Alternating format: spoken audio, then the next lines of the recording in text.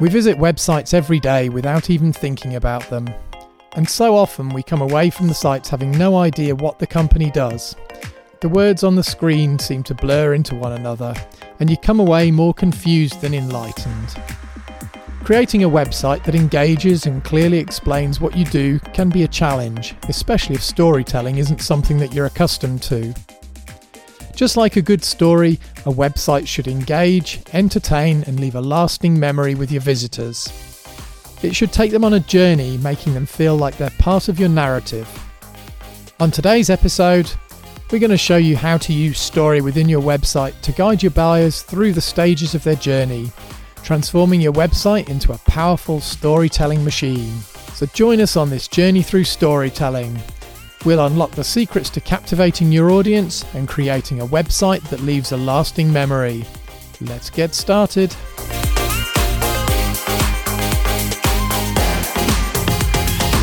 Hi there, and welcome to the Authentic Marketing Podcast in association with Demodia, where we give you actionable advice to help you create marketing that works. I'm your host, Simon Harvey, and as usual, I'm joined by my co-host, Daniel Kleber. Hi there, Daniel. Hello, Simon, and hello, listeners. Hello.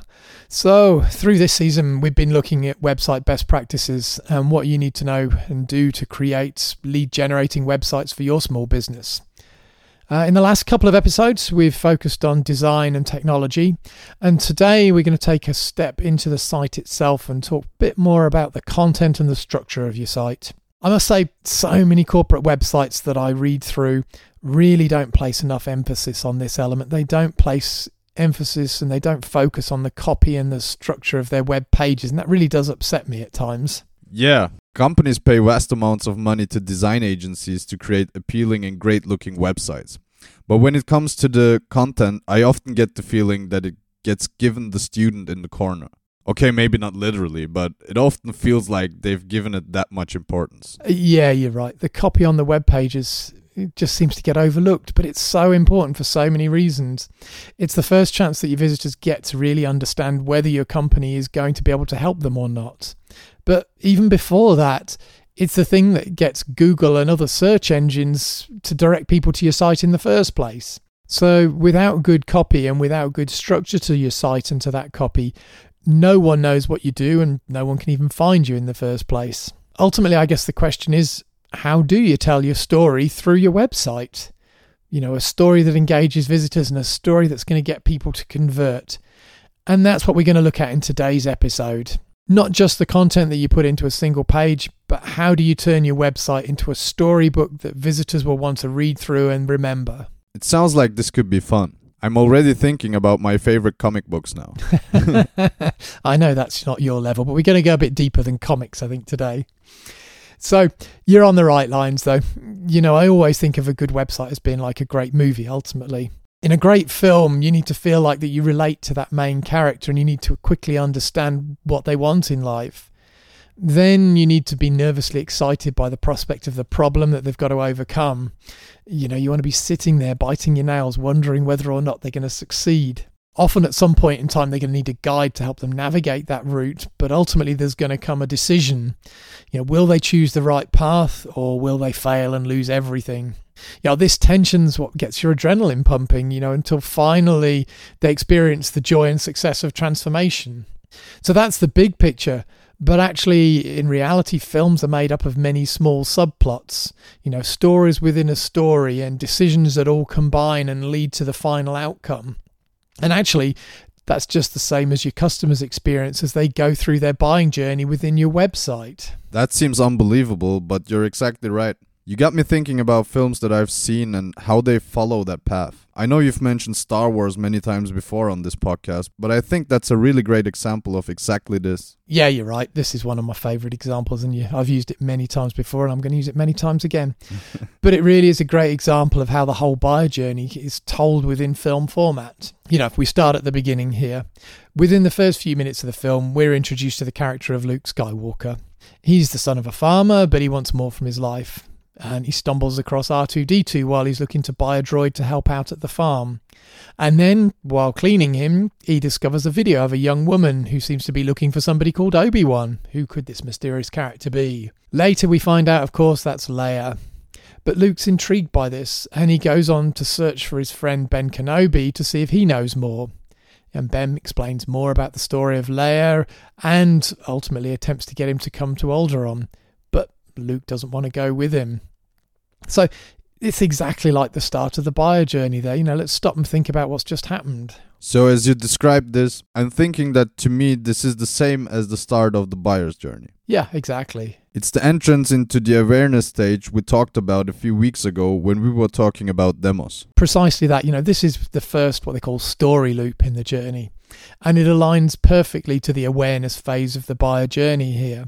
At this time, the buyer either wants something specific or, like in the case of Luke, they've been thrown in at the deep end and they need to learn how to solve their problem fast. So on your website, this is really where the story begins. Of course. When I'm searching on Google and click on a link to a web page, the first thing I want to know is whether this company is going to be able to answer my question or provide me with something that I want. Exactly. And that's what I call the R2D2 phase here.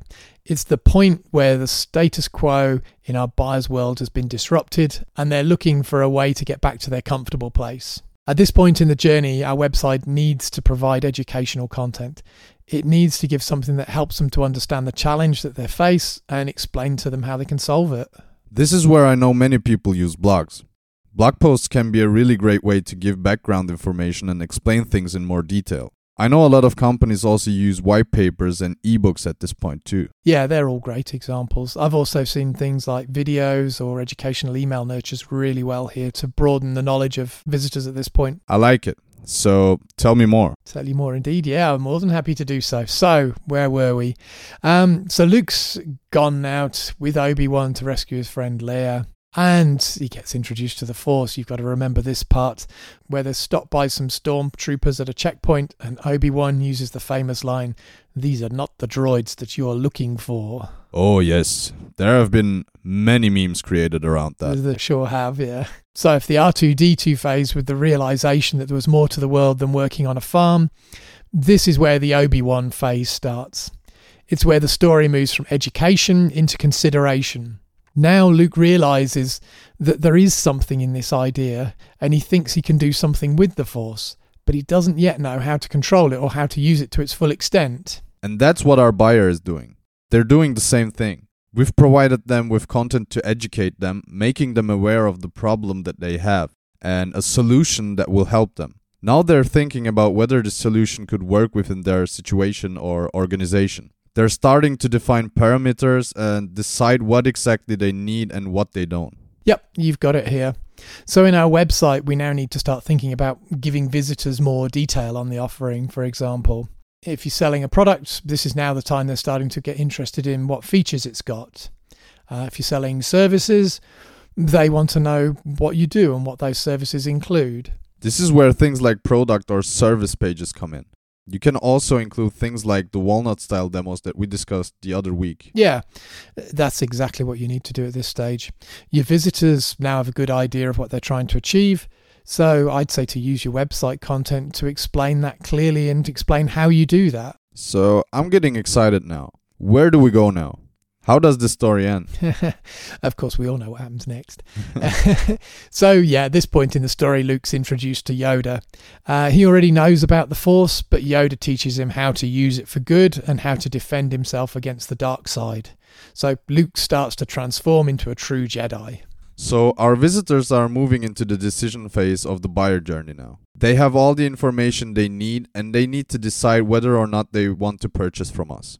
At this time, they're looking for things like case studies, customer quotes, reviews, and ratings. Things that give them comfort that you can really do what you've said you can. Yeah, and this is also a great place that you can use your landing pages. You know, you can offer things like you said, Daniel, or you can put things, for example, like ROI calculators maybe, or assessments. I've also seen them work really well at this stage. You know, this is the point where people want to know, for example, the return that they're going to get on their purchase or that they can trust you. That's all great, but there is one thing here. We can't forget that the story doesn't end there. Of course. We still got the climatic scene to come. Yep, you've got it. Luke needs to step up and out of the shadow of his mentor. He needs to accept that he's become a Jedi and trust in himself. But, of course, he's afraid. You know, all heroes are. So we've got this tearful scene on the Death Star. Luke and his team have rescued Leia, and behind the scenes, Obi-Wan's been sneaking around and shutting down that tractor beam. So everyone seems like they've made it back to the hangar bay and into the Millennium Falcon, but then they realise that Obi-Wan's not there. No, he's not. He's fighting, of course, with Darth Vader in the corner. And realising that he's got to force action at this point in time, Obi-Wan takes one last look over at Luke before allowing himself to be struck down. Oh, I remember that part very well. Yeah, this is what we call in the business the call to action. It's a little bit extreme maybe in this case, but it did the trick. Luke has to make a decision now. Will he step up and take up the mantle from Obi-Wan, or will he accept defeat and return to Alderaan? We all know the answer to that. But what's most important is that he needed that push to make him take the decision. And your website visitors do too. Yeah, that's very much the case. People won't act unless they're forced to. So in the case of your website, you need a strong call to action, and they need to be consistent and they need to be all over the place. Don't just put one CTA on your page and hope it's going to work, because it's not going to. You need to put several inside there, and you need to make sure there's one in the top right hand corner, because that's where everybody's ultimately looking. So also the other thing I'd say is don't forget to adjust your CTA based on where you are in your story. Your CTA can send them directly through to the X-Wing and success, carrying on my Star Wars example there. But in most cases, people want to take smaller steps. So that's where you need to use secondary CTAs. These are something that's going to send them to the next phase of their journey. So again, going back to the story earlier, if your visitors are at the R2-D2 phase, your secondary CTA needs to introduce them to Obi-Wan. If they already know him, then your secondary CTA needs to introduce them to Yoda. So it's your job as the web designer to plan that journey and to lead people through it step by step. You get the idea? I certainly do. I must say, I've really enjoyed our little conversation this morning. Thanks for that nostalgic look back. May the force be with you. And with you too, my young Padawan.